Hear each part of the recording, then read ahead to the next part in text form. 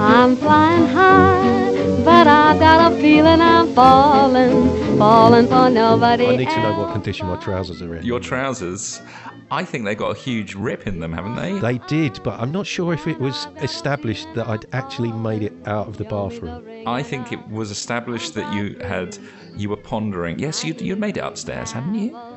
Yeah, but no, it was on his way back out. He'd already been upstairs and he was exiting back through the bathroom. Because I remember we were talking about whether he was going to climb out the window again and just leave the bathroom door locked behind him. And no, I think he'd actually left through the bathroom door, hadn't he? Yes, I came back out through the bathroom, but I was hoping to cover up my dignity with some bit of item of clothing. I know the details are absolutely critical of whether you left through the toilet door or through the window, but let's assume you are back in the house. Yeah, I came back through the toilet door, definitely. It's absolutely critical for anyone who's waiting for the toilet. That is true, because if you've left the door locked, there could be a big problem. Yeah. No, I came back in through the window. Okay, so you came back in through the window. Through the bathroom window. And through then the bathroom and then through... Okay, yes, you did. I think you even took a hit point of damage on the way out, didn't you? I think I was being really mean. Possibly, but that's the least of my concerns at the moment. So last session, you were sitting through what promised to be a very interesting lecture, but turned into rather a dull, pompous exposition on all kinds of Atlantean mythology by this Lilith Hopkirk lady. The title was Panchromatic Imagery and Symbolism in Dreams and its Connection with Themes in Certain Recently Communicated Fragments of Atlantean Literature and Poetry. And with a title like that, how could it have been anything but intensely dull? I'm sure I've been to that lecture in real life. Yes. But I suppose the interesting aspects of it were the idea of using the knowledge of the Atlanteans to bring forth a new golden age. Talking about projecting that the Atlanteans projected themselves to a dimension outside of time, where they keep watch, benevolent watch on humanity, of course. And also some mention of, ancient ones, old ones, just old people, I suppose, is what she was talking about there. And I think that Rita had somewhat made a spectacle of herself, hadn't she? Rather getting a bit too physical with some of the guests, hadn't she? Sorry about that. Yeah, she stood up. She stood up after Trevelyan said, "I see we have some new takers," and then he said, "I sense you are seekers of truth." And then she said she started massaging the heads of people in front of her. Oh God, yes, that was it. That's what I have written down. I'm so glad you take notes. Yeah, well, I mean, you were making a bit of a spectacle of yourself, Rita. Maybe Rita is just engrossed in this manipulation of the visitors' heads. It's phrenology. A most compelling scalp. So Trevelyan turned up and he said that there were some new faces in the crowd who felt the calling to the Golden Age. And Rita stood up. And then he kept going, and that just inspired her to start massaging the head of the person sitting in front of her. Yeah. Shall we say that there's a bit of a commotion as a result of that? But it quickly dies down when they realise that you're just being, I don't know, weird.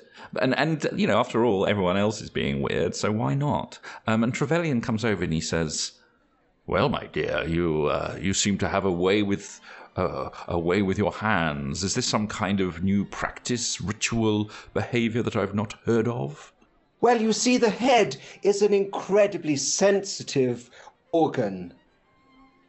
And it has very strong connections to all sorts of other olfactory parts of the body. That is true. After all, your hair is your antenna to the cosmos, is it not? That's exactly what they told me. Well, I think you should come upstairs to my study and we can discuss this further. Would your friends care to come with? I'm at such a nice invitation. I'm sure that they would. I'm sure they would. So, do the rest of you want to come upstairs and hang out in the study with the big man? Of course, that would be wonderful, Rita. I think you might have to wake Dr. Watson up. Well, I mean, he's sleeping peacefully. It's up to you if you want to wake him up. I'll just carry him.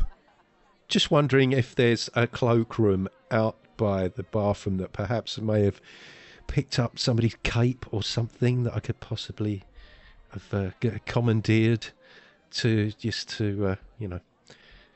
address the backdraft. I think this requires a luck roll, surely, does it not? Oh, yes. Oh my god, what a waste of a critical. Says you. Every time I play in one of your games, Andy, we wind up with unfortunate bathroom accidents. Is it possible to steal this cloak then, claim it for myself, and nobody notices? I would say, yeah, absolutely. This cloak, it can be what, I mean... Is it a cloak of invisibility? Well, on a 0-1, I mean, surely with the critical, that means that there's actually a pair of trousers there that fits. Yes, but who'd have come in and hung up their trousers? Well, not a pair of trousers. Maybe it's a pair of fishermen's, like, those waders. Yeah, pair of waders. There's a pair of waders with straps. The strap over the shoulders. Okay. I did quite fancy a cape, but waders will do. It's a critical, and all he gets is some waders. Come on, man. Well, but as you're putting them on, you realise there's something in the pocket. Oh dear! I thought I was lucky. Yeah. As long as it isn't a salmon. They're not full of clam chowder, are they, or anything? Yeah. There's something in the pocket. Maybe this must have belonged to Trevelyan. Did you pull it out? I mean, what's in the pocket? Yes, I have a look at what's in the pocket. Okay, so you pull out what appears to be some kind of small notebook. I mean, it is a small notebook. Just one of those, a small spiral bound, probably about 5 inches by 3, like one of those really small ring bound notebooks. A6. A6? Yeah, sure. It's got some notes in it, but I mean, you're in the closet right now, so to speak. But you could look at it now. You could rejoin your companions. But yeah, you're in. I will rejoin my companions because I'm aware that, my absence will be. I don't want to miss out now. I'll keep the book and we'll look at it when we've got some time. Thank you, because I have no idea what's in it at the moment. Gives you some time to think about it. Right, so you go upstairs and rejoin your companions as they seem to be being escorted to the staircase by a rather portly man with an elegant demeanour, who's clearly the master of the house, Hawksley Trevelyan. Are you going to join them or say something, or are you going to just let them go up? I will. I'll follow along. He turns around and says, "One more." Yes. Sorry, I was caught a little short. Oh, I can see. I see you've taken advantage of my my spare clothing in the hallway cupboard, in the hallway wardrobe. I hope you don't mind. Oh, that's perfectly okay. I haven't worn those in months. I am a keen fisherman, you see, but don't have the time these days. I just saw them and couldn't resist. This ain't weird at all. Well, my good fellow, by all means, keep them. I think they quite suit you. Can I just check? Am I still dreaming? Oh, do you want me to set you down? I was just kind of cradling you up these stairs. Yes. That would be jolly good. Thank you. Yes. Did you have a nice nap, Dr. Watson? Yes, I know. I had marvellous dreams filled with Atlantean poetry. It was, quite remarkable. Trevelyan leans in and he whispers, "Yes, Lilith does sometimes go on a little bit. I am a bit sorry about, but I nothing to worry about, Mr. Trevelyan. I am an academic. That is far from the most tedious lecture I have ever attended." Well, I tell you what. Come upstairs and we will talk more. I sense that you are all, how can one put it? All seekers? Seekers, yes. Perhaps sensitive types, sensitive to the forces beyond our sight. Yes, absolutely. So he takes you up the stairs and down a corridor to a study room on the 3rd floor. It's quite a large room and probably was converted into a study because it seems like it might have been a reception room at one point. And there's bookcases from floor to ceiling on all the walls, except at the end wall behind his writing desk. and you can't help but be impressed, or possibly impressed might not be the right word, by this dramatic, huge painting that dominates the room. It's a 6 foot wide, full life-size, full-length portrait of Trevelyan wearing in almost what looks like princely regalia, and it's a pure testament to the man's ego. And he sits himself down in an armchair by the fireplace, and he says, "Please, by all means, take a seat on the sofa or pull up one of the chairs as you wish." Nora will head over and sit like on the edge of the sofa. She'll say, "Come sit, Rita." Now, Rita, I think is gonna go and kind of curl up on the floor next to Trevelyan, kind of leaning on the arm of his chair on the floor, just kind of looking at him. I'm gonna find a seat, but I'm quite distracted by the impressive book collection. Kind of trying to take in as much of that as I can. And Dr. Watson will just ignore all the seating arrangements and walk over and just stare at the painting, fascinated. Yes. Oh, and Hamp. What about Hamp? Hamp will stay on his feet, just kind of pace about. So, obviously, Milton, you make a slightly kind of oil-skinny, creaky noise as you sit down. Kind of crinkling, crumpling noise, which is a bit distracting. But Trevelyan says, "Please, take the weight off your feet if you wish. But I can see you find my little knickknacks of some interest. But So, Emery, you can make either a history roll or a spot hidden as you wish." I think spot hidden. Oh, hang on. No, history's better. Right. Oh God, no. Well, I mean, I suppose you could always push the roll if you want, but I could, yeah. I mean, I'm going to get right up there and examine this painting closely. I mean, obviously, Emery's eyesight isn't quite as good as it was, and to get to some of the higher parts of it, he might even have to get one of those little sets of steps that you get for floor-to-ceiling bookshelves to allow you to reach the top ones.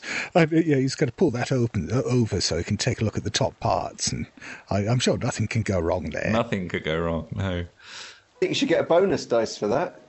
Oh, no. Oh, finally, a failed push roll. Well, I mean, we all know what's about to happen, don't we? Yeah, because what happens is that you, of course, you topple, you get to the top, and maybe your footing is a bit unsteady, and you topple forward, and you are falling into the painting with your hands out, and the question is, do you cause any severe damage to the painting as a result? Of course I do. So you have to make a luck roll. Oh, no. Can I just point out that I've rolled 4 times in this game so far, and each one of those rolls has been over 90. Yeah, you're doing really well. Roll20 hates you today.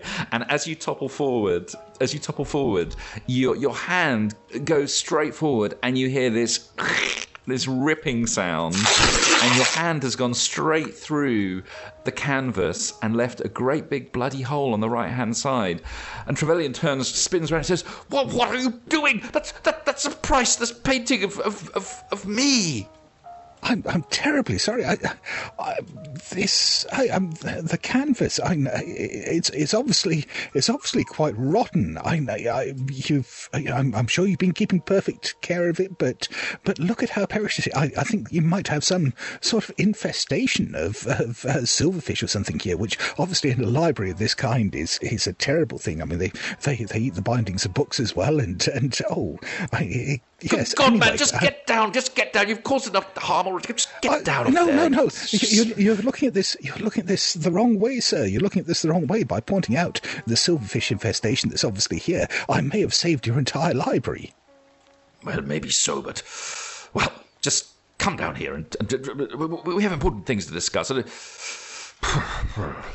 He then pours himself a brandy. And Emery is desperately trying to hide the fact that he's still holding on to a bit of the canvas that's come free, and is desperately tucking Mr. Trevelyan's left ear into his pocket. As you're stepping down, you can't help but realise that the canvas, it didn't tear because it was rotten. You know why it tore. It tore because it was extremely old. it was brittle. This painting, or at least the canvas, must be, well, you'd imagine hundreds of years old, possibly. Some sort of palimpsest. No, it's not called a palimpsest if it's a painting, is it? No, it's not. No, there's another term. But... There is, but I can't remember what it is. But of course, as you know, this is quite conventional. You know, old canvases were often painted over, but perhaps that's not something that's done anymore. But, well, interesting, eh? Well, in which case I'm definitely holding on to a bit of the canvas so that we can examine this later. Indeed, indeed. Well, anyway, Trevelyan is not very happy, of course, but then he turns to the rest of you and says, well, your clumsy friend aside, I am very pleased that you are all up here. As I said, I feel that you all have something of interest to me as a seeker after the truth.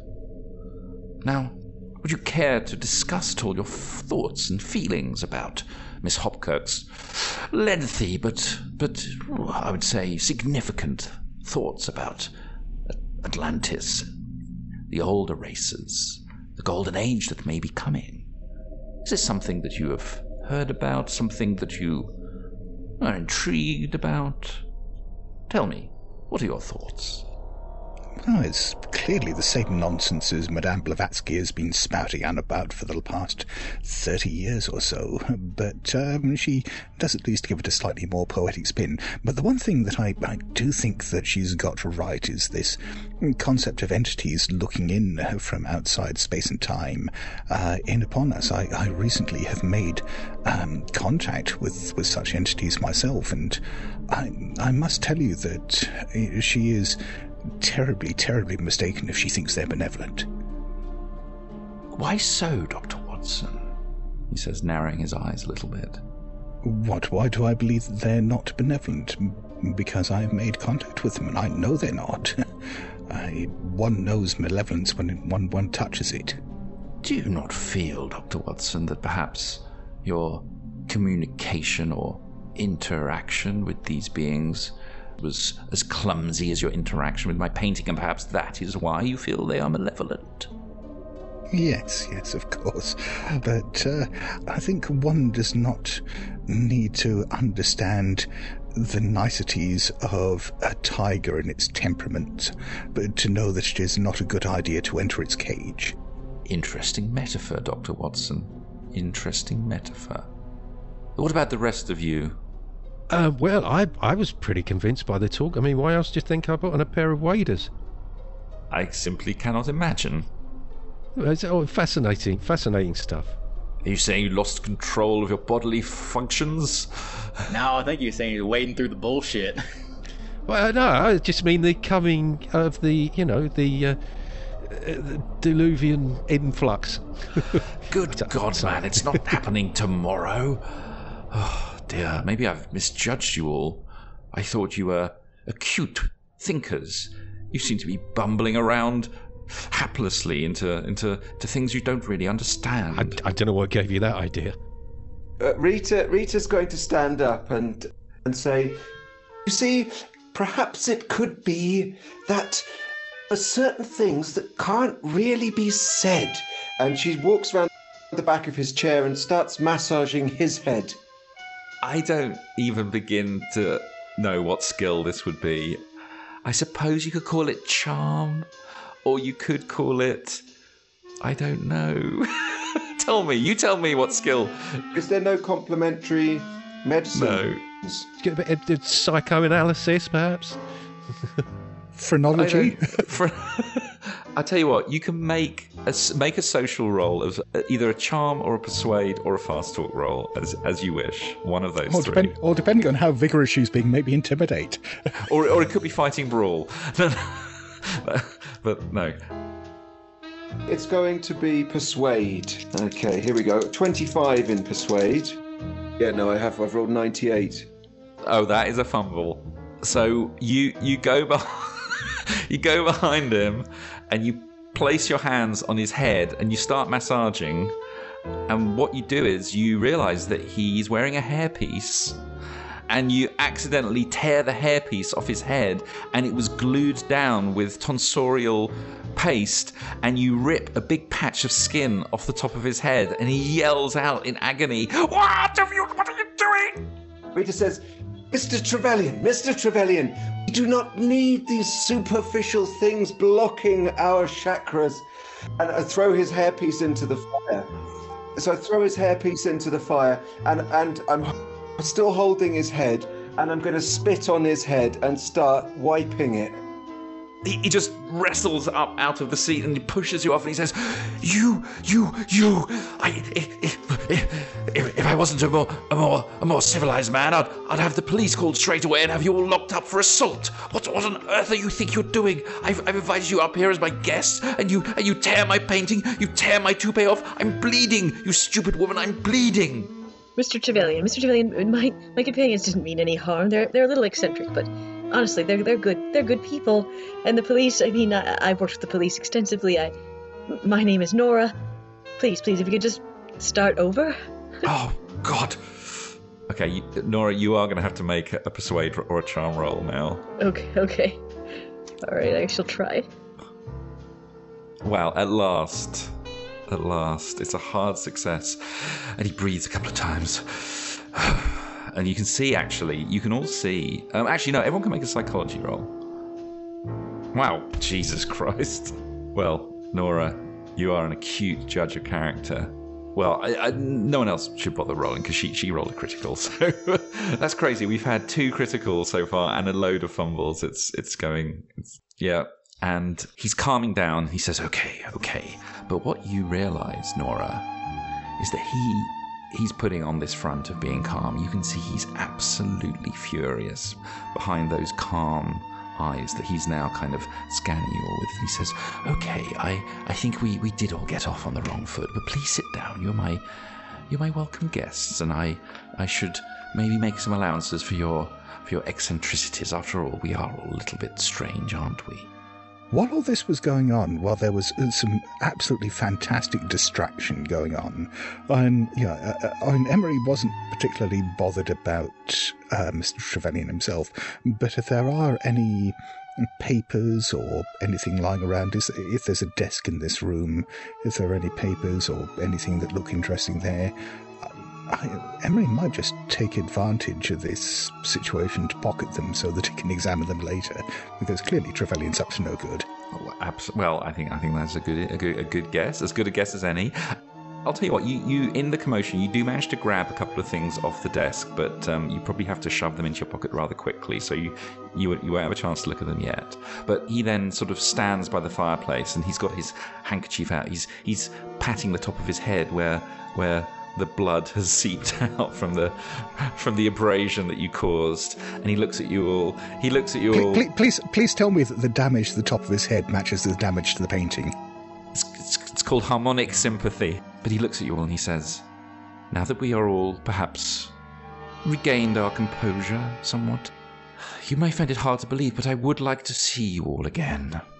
I feel that you could be very helpful to me in a small project that we are running out at the Thornton's Movie Ranch next week. Oh yes, we've already arranged to attend the ranch next week as consultants for the film that's being shot there. What a wonderful coincidence that is, isn't it, Dr. Watson? Wonderful coincidence. There are no coincidences. No. Only fate, and only what it brings to us.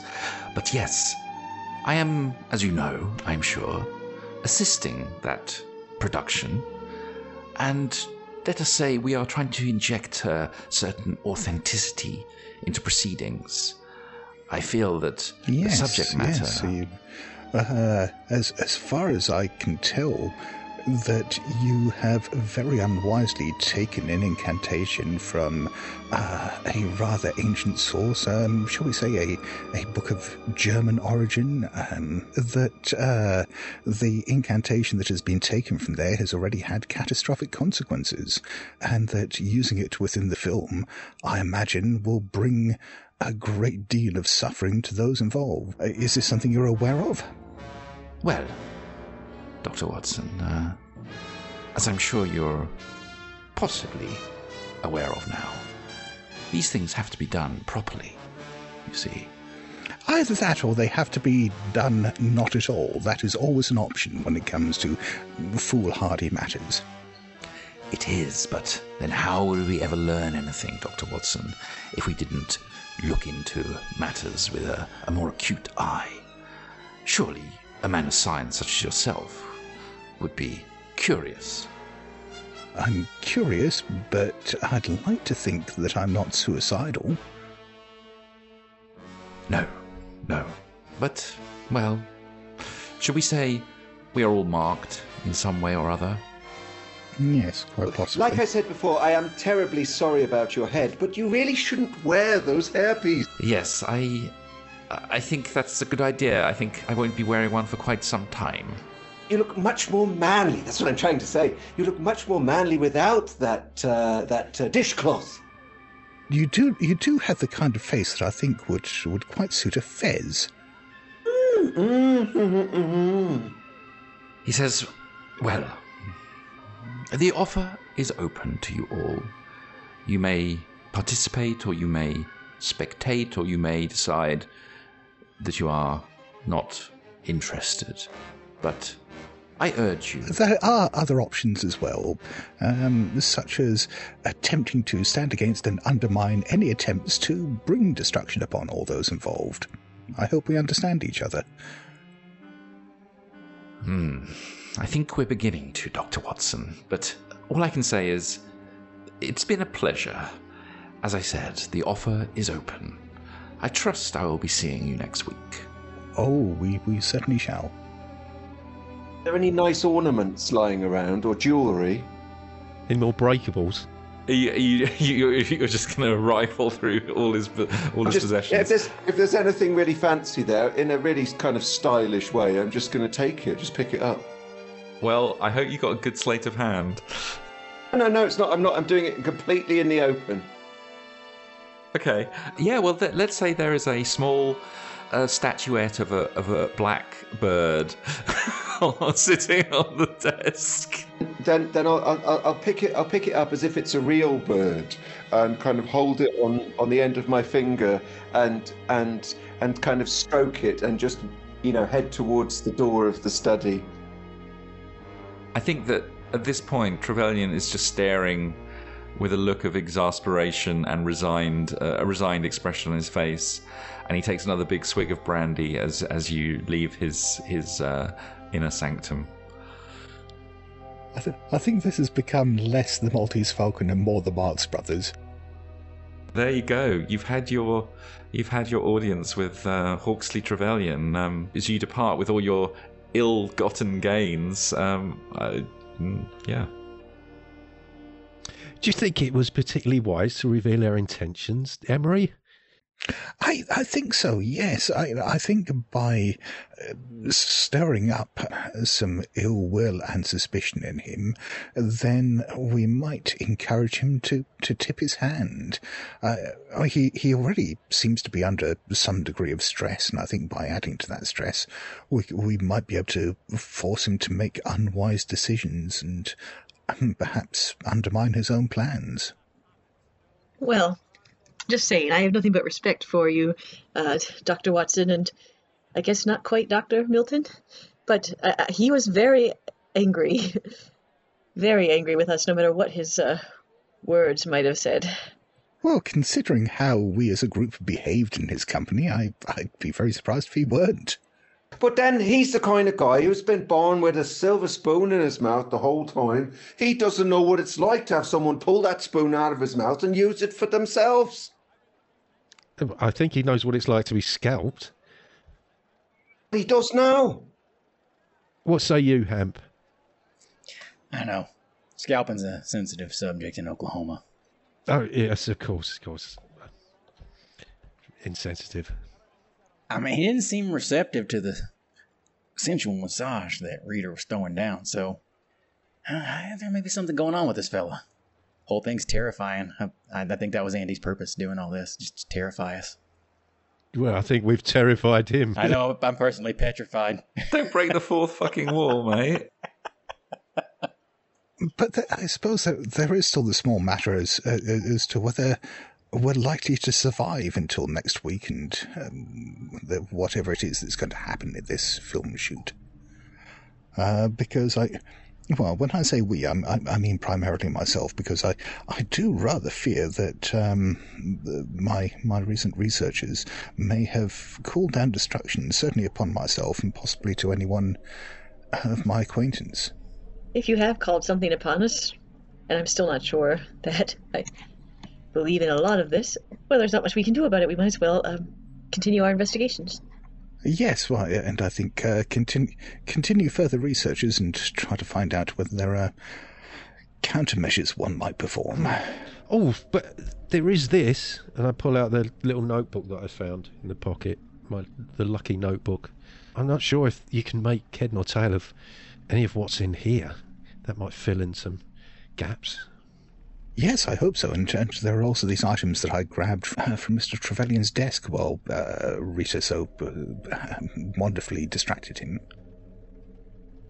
Thanks very much. Look, I know you two as men of science, y'all are doctors and whatnot. Y'all don't believe in this malarkey, do you? Oh, absolutely. We have seen very strange things. We've encountered terrors from beyond human comprehension, and yes, I mean, all of this makes an alarming amount of sense. All right, well, can I hear it from the one that doesn't drink so much? Well, I have to say I've had encounters over the years which have caused me to question some of the assumptions that we make regarding reality from a scientific perspective. I mean, you've never seen any actual monsters like half beast, half man, half fish, half man, anything like that. Yes, indeed, I have. Okay. But you ain't never seen like some creature just float through the air, or skeletons come back from the dead. Yeah, that too. Uncannily enough, it's like I don't know. Have you been looking at my diary? Oh boy, you guys are all fruit bats. No, we haven't encountered fruit bats. Oh, they're just cute. Not when they're 18 feet tall. Yeah. They still might be cute. From a distance, maybe. Yes, fruit bats, no. Sand bats, yeah. I don't know very much, but Nora and me, we were down there with the police there, and they got that blue stuff. They say it's alien slime. I mean, alien slime. I dare say that slime was secreted by whatever creature it was that destroyed poor Mr. Collins, and may at some point destroy the rest of us. This is a cheery bunch, isn't it? Very optimistic, Dr. Watson. That's why I'm sleeping under my bed. Well, that's why I brought us 10 firearms. So you've obviously got all of this stuff to look at. You've got this fragment of the painting. You've got the papers from Trevelyan's desk. You've got this notebook. Do you want to go and now examine all of these things? I think so. Yeah, that sounds like the obvious next step. Got a suggestion that Nora and I go and check out the Golden Goblin Press. Ah, interesting. Well, you're going to have to find it first, aren't you? Yes. That's a good idea. Or visit the crash site, because we never did get out there. Yeah. What I would suggest is that while you do that, perhaps Dr. Blythe and myself could examine some of these materials we purloined and see what we can make sense of. Okay. Is Hamp coming with the ladies? Yeah, I don't think I can add much to this whole academic discussion back here, but I definitely can provide some protection in the field, so let's do that.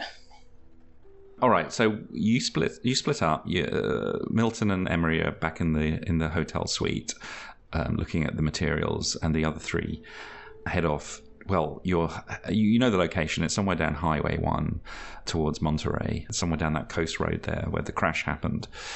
The first thing, Milton and Emery, you realise is that, you don't even realise, you know this, to understand more about this scrap of canvas, you need some specialist to look at it. You'd need to find an art restorer or something like that to have a look at it and give you more information. It's something that couldn't be done very quickly, but if you wanted to maybe find someone with find an art restorer somewhere in the city and take the fragment to them and get them to do it, you could certainly do that. The alternative is we could get in contact with Professor Randolph and see whether there's someone at the university who might have the expertise. Ah, yes, indeed, absolutely. In the art history department, absolutely. Very good idea. Yes. But of course, you can look at the papers and the notes that you've got. So when you get back to the hotel, there's actually a note waiting for you saying that Samuel Hammett called and he wants you to urgently call him back. Well, I suppose we'd better do that. I'll tell you what, do you want to take care of that, Dr. Blythe, while I try to make sense of some of these papers? Certainly. I'll contact Mr. Hammett. Okay, so you have his number. He left his number, which I think you probably had anyway. And you ring through to his, I guess it's his private number. And after a few rings, you hear that familiar cough as he picks up the phone, clears his throat, and he says, "Yeah, who is this?" Oh, hi, Mr. Hammett. This is Milton Blythe. I believe you were trying to contact us. I was. I'm glad you called back so quick. I got some disturbing news. More disturbing than what we already know? I guess it's all pretty much of a piece, really, ain't it? But seems like Miss Turner seen something pretty strange happen to her. What? Please, do tell. Well, you see, I went to the hotel and because I really wanted to find out why she skipped town. I mean, left her car, left all her things there.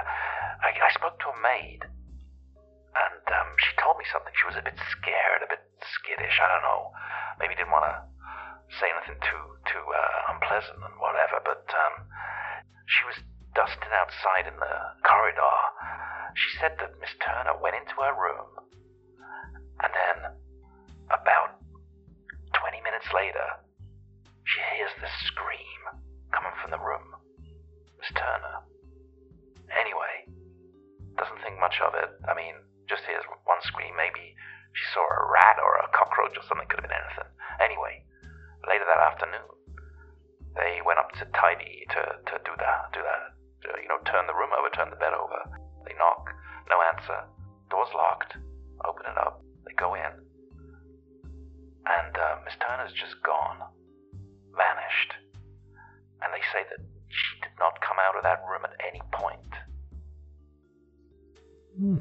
Well, was there no sign of her?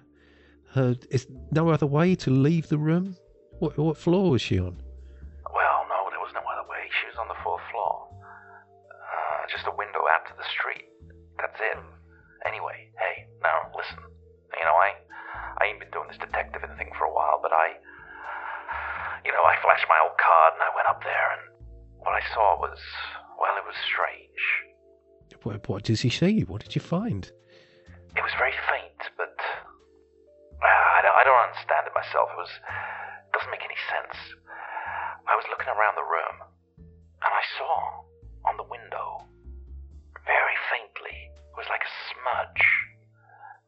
It was like an outline of her, like a thin coating of I don't know, like dust or something, in the shape of a woman. The size and shape of a woman? Yeah, exactly. It was almost as if someone had taken her like a pencil and drawn out like the outline of her, where she was standing, projected onto the window. I don't know, it's crazy. But was there a sign of any kind of struggle or anything in the room? No, nothing. Just that. You didn't happen to see any slime anywhere, did you? No. Slime. No, that stuff they found on Collins? The blue stuff. No. But I don't know, it all feels like it's part of the same crazy story, doesn't it? Indeed. Do you think there could be anything gained from us going up there and taking a look, or? I mean, maybe. I used to do this as my main line of business, so I'd like to think I didn't miss anything, but you never know. Why don't we? Sure. Let's go up and take a look. Are you free now? I guess, yes. My colleague, Dr. Watson, is currently going through some paperwork that may give us some more information, but I guess I could nip across with you and take a look at the scene. All right, I'll meet you there in 15 minutes. Okay. And then he puts the phone down. So is this place 15 minutes away from where I am? Or, yeah, you're just round the corner. I mean, you're a couple of blocks away. You're closer than he is. You head out and you meet. 15 minutes later, you meet Hammett, and he says, "Hey, look, you better take one of these." And he hands you a detective badge, a detective card. He says, "It's okay. It's legit. Well, I mean, it's not yours, but it's a real badge. So you know." Well, it's probably more convincing than me. Are you still wearing the waders, by the way? I'd like to think that, if I've got a change of clothes, I would have changed from the waders. All right, and flashing the badges, you go upstairs, and a maid lets you into the hotel room, and it is as he described. There's very little. There's no sign of any struggle. There's some of her clothing still sort of dumped on a chair, and a suitcase, an open suitcase, in the closet with more clothes in it, and a few things hanging from hangers. And he takes you over to the window and he points at this thing, and extraordinary. I wonder if it makes sense to try and get a sample of this dust. Yeah, so as you look at it closer, it is very odd. You can make an intelligence roll. Ooh, that's a hard success. So are you going to try and scrape some of it off, or what are you? Yeah, I'm just going to touch it with my finger first of all, because I'm no detective. I don't know anything about disturbing crime scene, but yeah. So what it appears to be, it's very odd.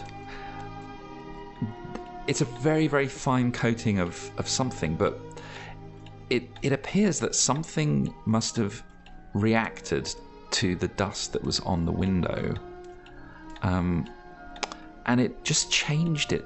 It kind of darkened it.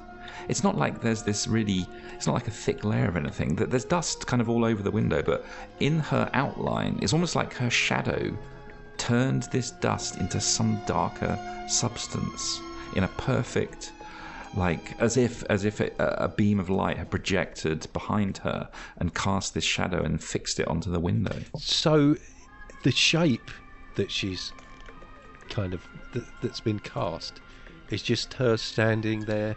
Yeah. She hasn't got her arms out or her hands up or anything. Yeah. Her right arm is lifted up. Okay, so it looks like she's possibly shielding herself from something. Yes. And as you're looking through, you can't help but notice that across the street, directly opposite, almost parallel to this hotel room, there's a 4th-story room looking directly across. And strangely, although the rest of the building has got curtains or drapes or seems to be occupied, this room is completely empty.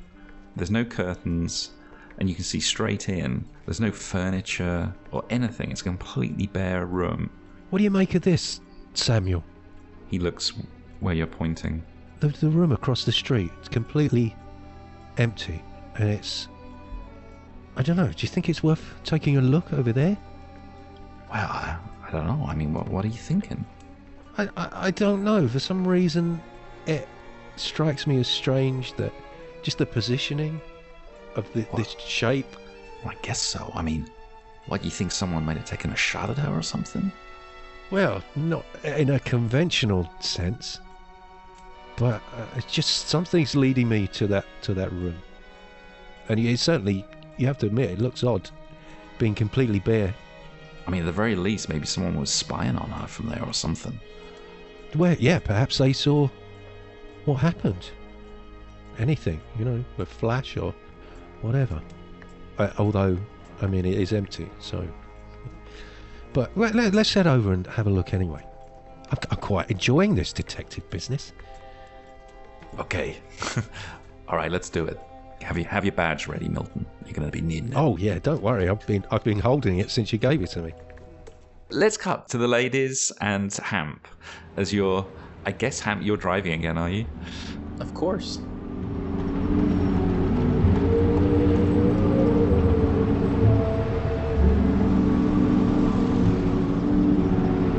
You gonna let these women drive? Oh, Jesus well, actually, Christ. Actually, Reader's a pretty good pilot, so I can't really speak to that. But I would like to think that they're in the back having a nice old time of it, and you're up front on your own driving. it's almost like meditation. I'm like thinking over all these things that these people have been telling me. The two doctors tell him, I generally have respect for doctors, but then they're telling me about all manner of, beasts and machinations and weird goings-ons, and I don't know how I feel about all this kind of. Everything's kind of turned over in old Ham's head, He doesn't quite know what to make of anything, so he's just kind of zoning out on the road, letting the women folk talk in the back and do their thing, their detective work. So yeah, you drive south to the spot on the coast road.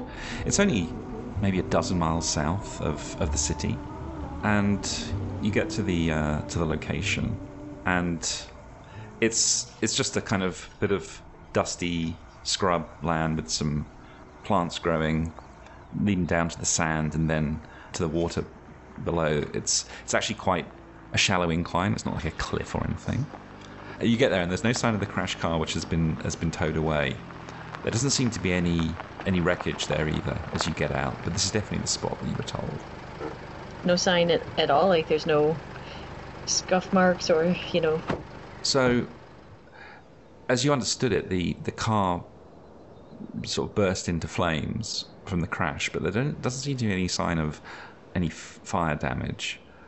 But you can look around, absolutely. Yes, I would like to do that. And I'm looking for any sign of the blue goo. I know it disintegrates or is caustic and goes away, but any sign that it was there. Tire scratch marks, claw marks, or pieces of claw, anything that something might have left behind. Yeah, for sure. Well, I mean, the first thing is you can all make an intelligence roll. Okay, well, Nora gets it. I passed it. 57 against 65. Okay. So it's quite clear from just a brief examination that as you approach, you realize there's no tracks either, like from the car. So clearly the area was completely cleaned up after the removal of the car and the body. But as you're kind of wandering around, you do notice there's something odd just a bit further up, maybe about 20 yards up.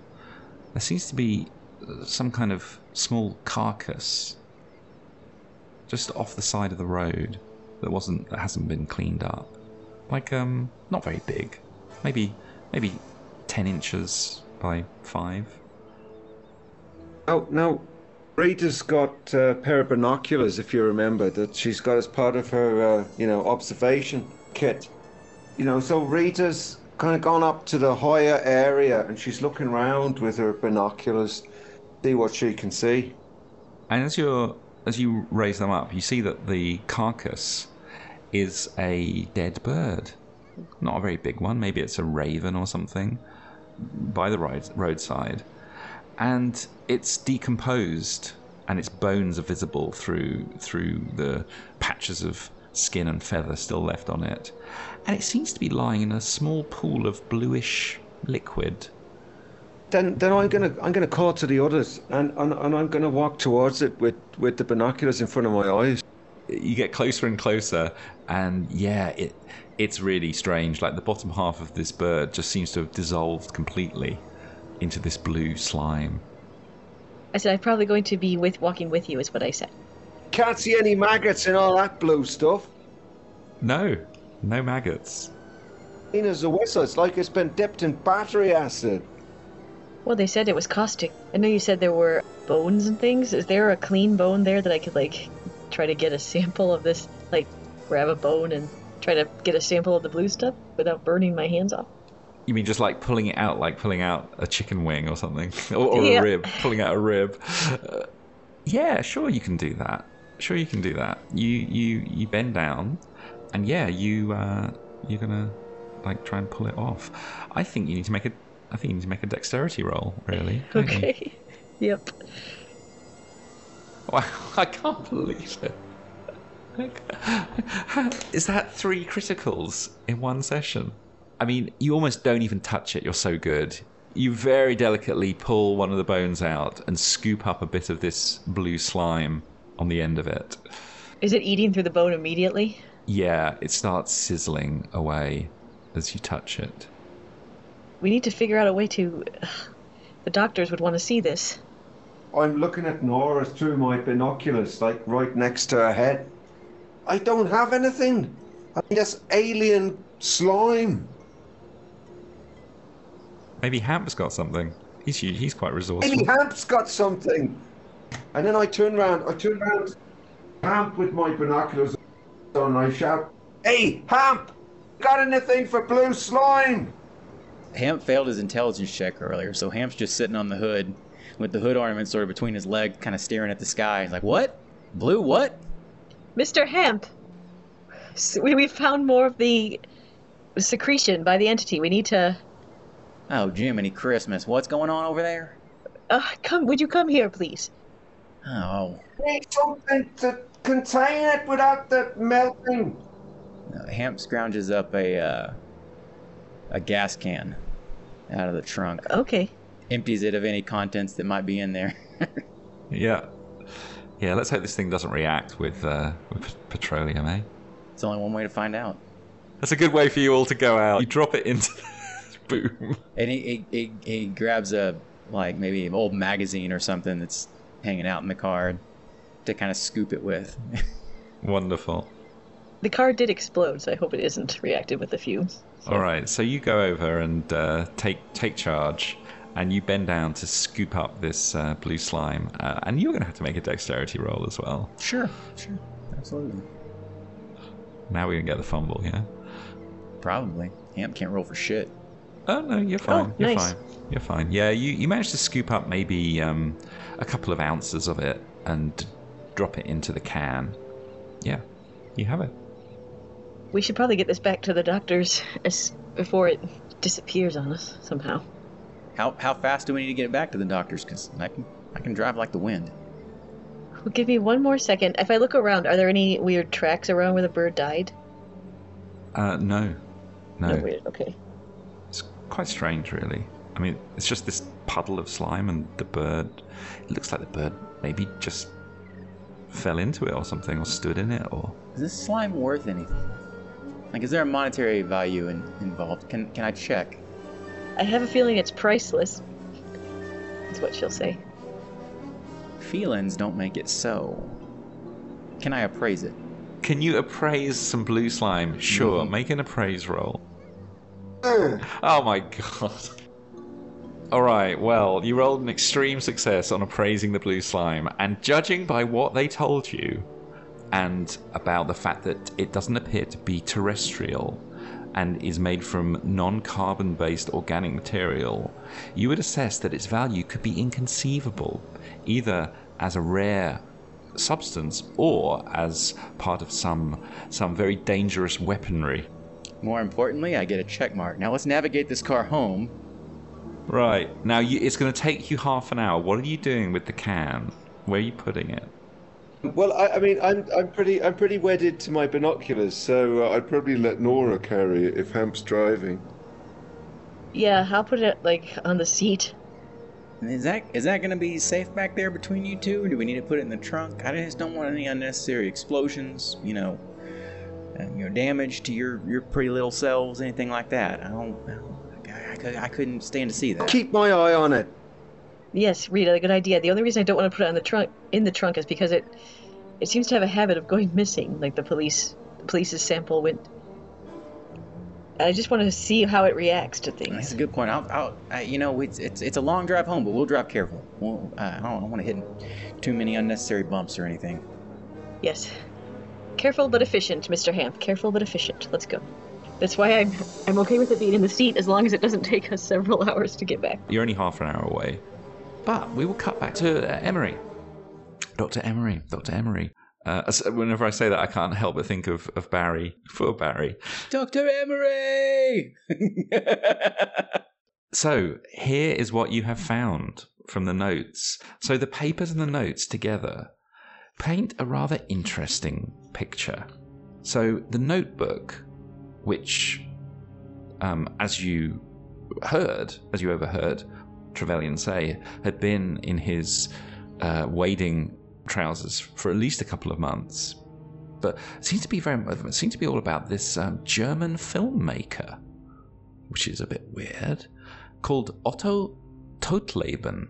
He's an expressionist film director from Germany who has moved to the US, and Trevelyan has written up extensive notes about his aesthetic, his very expressionist aesthetic, and a lot of stuff in there about perspective, his use of perspective and angles. It's very strange and extreme camera angles.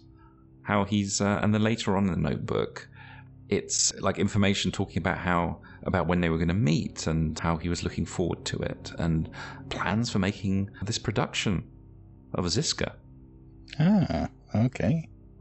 And then the paperwork, you're going to have to make education roll. Okay. It needs to be a hard success. No. Fucking hell. 91. Have you literally rolled 90 every time today? Yeah. Yes, literally. Yeah. That is amazing. Well, the papers, they're some kind of technical drawings that you don't understand. Well, I guess you could always push the roll. I was just trying to think of some way of doing that. I mean, I guess if they're technical drawings, yeah, I mean, I suppose what Dr. Watson will do then is basically annotate the documents, go through and put his own little notes on there, and if they're drawings of things, sort of draw additional little bits on and try to extrapolate what they are and so on, and possibly risk ruining the documentation completely. Of course. Of course. Yes, like a child's crayon over the top. Well, go for it. Okay. Another note. Oh. Yes! Okay. Success. You did it. Okay, however, I did say you needed a hard success. So, yeah, that's true. Yeah, yes. So it's still a failure. Well, you don't ruin them, but and you only get a small amount of information from them. They seem, you'll definitely need someone else to look at these who maybe has more knowledge than you. But they seem to be mechanical drawings for making some kind of machine. You're utterly convinced this is a design for a new type of very advanced distilling technology. Of course. Well, yes. Well, clearly, this needs to be enacted as soon as possible. And I think then Dr. Watson shall wait for Hamp to return, because he seems to be a young man who understands mechanical things. So you wait for the others to get back. If I do have any spare time after doing that, I'll go back to trying to learn that spell. The shoot starts in about 6 days' time, I think, from now. That'll get you quite a long way down the path of learning that spell, but not quite there. But what I'm going to say is, if you want to try and learn it before the shoot, it'll just make it a bit harder. If you want to kind of do a rush job, as it were. Yeah, sure. I mean, it's only mythos magic. How dangerous can it be? Exactly. But let's cut back to Milton. You've gone to this building opposite, and you've gone up the staircase, and there's a porter that on showing him the detective badges, you're taken up to the 4th floor, and he says, well, there isn't much to see in there. I don't know exactly what you're looking for, fellas, but yeah, take your time. And he unlocks the door and lets you in, and Hammett kind of follows you into the room and starts just looking around, pacing around, scratching his chin. Right. Well, I'm going to walk over to the window, looking straight across to the apartment we just left, and I'm looking for any sort of residue on the glass here. Can I see anything? Yeah, make a spot hidden roll now. Very good. Hammett comes up and he says, so what do you reckon, Prof? Well, can I see anything on the glass? Have I detected anything? So you have a close look, and no, there's nothing like what you saw in Miss Turner's room. And Hammett is kind of standing next to you, and he's looking across, and he's saying, yeah, it's a straight shot from here, straight across to her room. And at that point, you're looking down, and you look down at the window ledge. There's nothing really on there. The windowsill, there's nothing really on there. And then you look down where you're standing, and you realize there's something kind of strange on the floor. There's a triangular-shaped pattern on the floor. Oh, see, like a tripod has been standing there. Yeah, that would be a very good guess, because there are 3 sort of indentations or where the dust has been disturbed. Maybe the floorboards have been scratched a bit as well, in a perfect triangle, as if a tripod was in fact standing there. Can you see this? I think... I mean, what kind of device could have been fired across to the other room? And I can't even begin to imagine what has occurred here. But there's definitely somebody was in this room, is involved in what has occurred.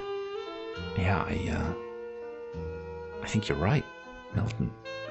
I mean, look, the way it's lined up, it's right in line with the windows. I mean, what? You think it was a weapon? Like a gun or something? Well, that's what I'm thinking, but that can pass through glass, but I guess vaporize.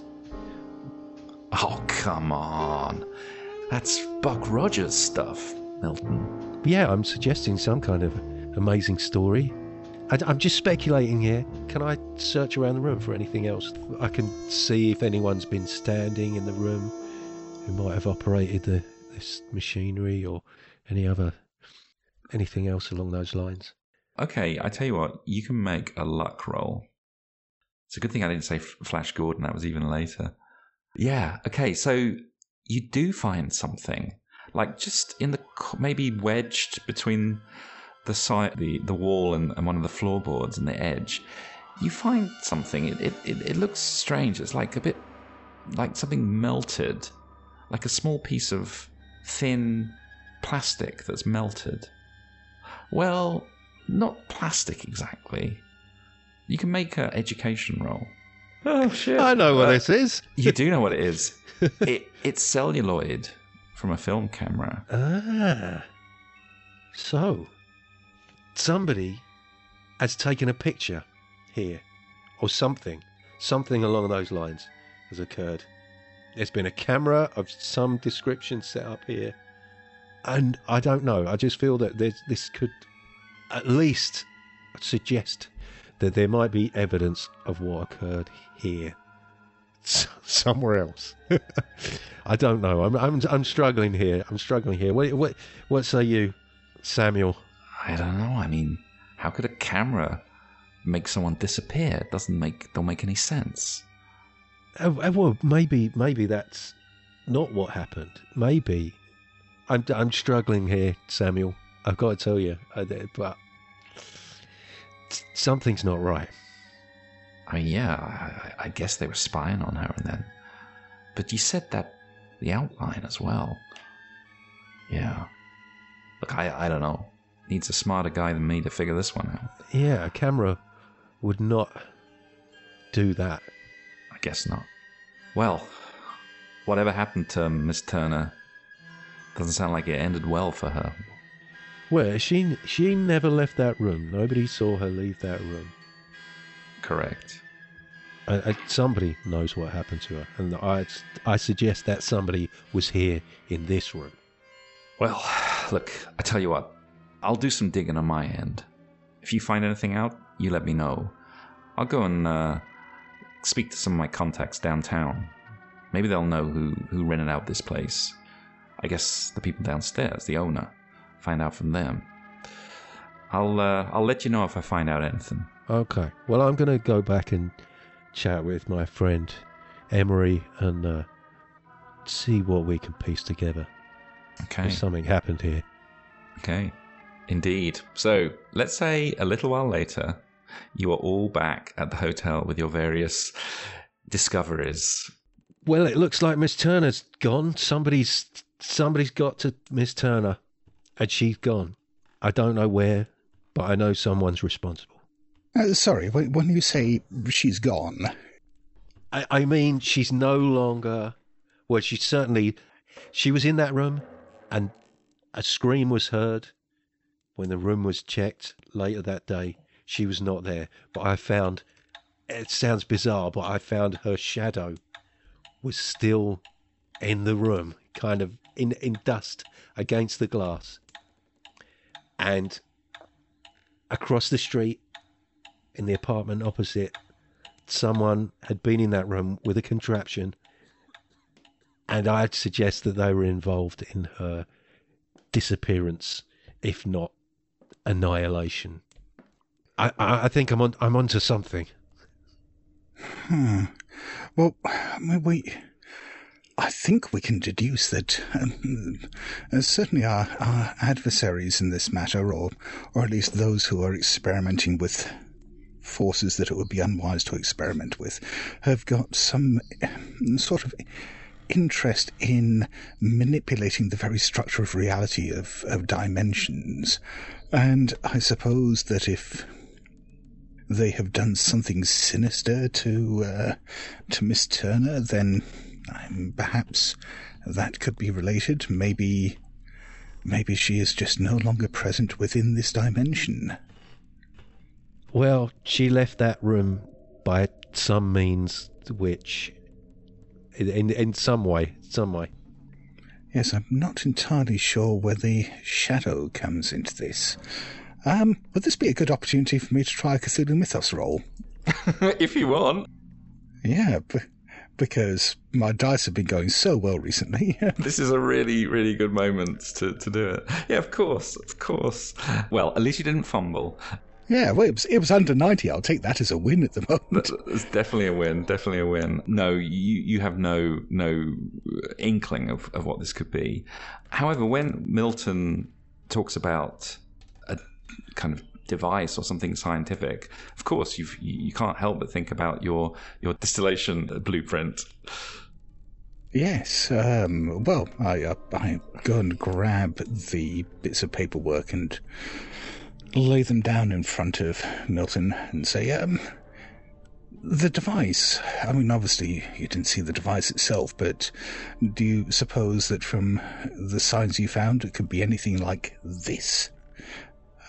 Or is this indeed a very advanced form of still? I'm still undecided. Is it on a tripod? It is indeed on a tripod. And is there any evidence that celluloids might be involved in? Well, given what you know, I will give you a bonus dice on it. Well, it's a hard success, so you succeed. And yes, what you are looking at is a blueprint for a movie camera. So absolutely, celluloid would be used in this. So, I'm sure a rather mad idea, but as we have discovered in some of our previous exploits, the realities we encounter are rather madder than any fancies we might come up with ourselves.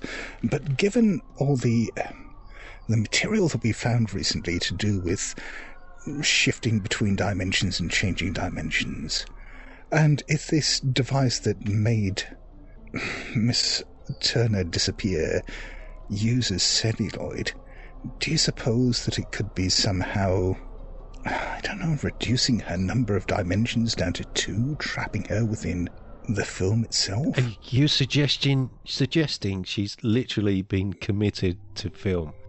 This would be bizarre, but it would not be the most bizarre thing we've encountered. It's up there, though. It is up there, yes. It's certainly in the top 3. If it's not been used to film her demise, it's caused her demise or her entrapment. I mean, this is just pure fancy on my part. I mean, it may be that she was killed by eldritch magic and that the camera merely captured the act, but considering that Mr. Trevelyan has put so much effort into creating this camera and that it seems to deviate somewhat markedly from more conventional designs, I can't help but feel that it is somehow related to the other matters we've been investigating. And if this is the case, and Mr. Trevelyan is involved with the making of this film, then I would suggest that he not be allowed to actually perform any of the camera work. And at this point, your friends come in through the door, carrying a gas can and looking a bit dusty from their trip. And what I need, and I think it's got to be Nora, not because she was holding the can. I need Nora to roll a d6. D6, okay. Yes. Oh, you don't know how lucky that roll was for you. And the can, for now, is perfectly intact, although you're pretty sure you did see little wisps of vapor coming up through the lid at various points, and there is probably a faint sizzling sound coming from inside. I'm sure. But yeah, you have your goo, you have your blueprint, and I suppose you have your theories, and I think that is where we will end the session.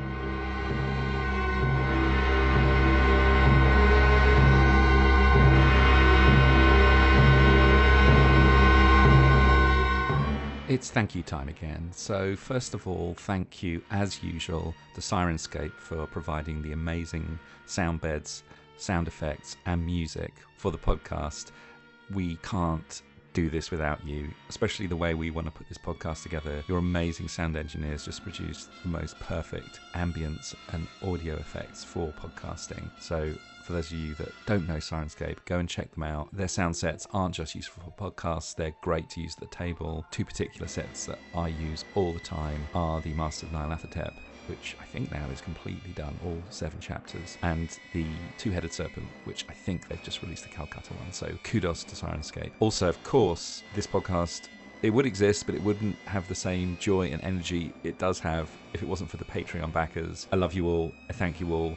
You make my day, my month, my year, and at whatever level you're backing, I'm just so grateful, and thank you for helping us keep going. And since our last thank you, we have a new backer. We have a new backer at the Grizzled Patron level, which is very appropriate because it is a dear friend of mine, Jason Connolly, who runs, well, not just runs, he's the mastermind behind Nerds RPG Variety Cast, a truly awesome podcast available from Anchor and anywhere else you can do a search for podcasts. And they're about to launch a new podcast called Cerebrivore, so go and check that out as well. It's full of Anchor luminaries. Jason, for the eagle-eared amongst you, will possibly realise that he has been on one of our actual plays a long time ago. He was in Forget Me Not, and he was amazing in that. I won't tell you what, but the hospital scene is one of my standout moments from the entire actual play podcast that we've done. So thank you so much, Jason. You're a good friend, you're a very kind man, you care so much about the community, and you back a lot of us. So yeah, you're just the tops. Thanks so much, Jason.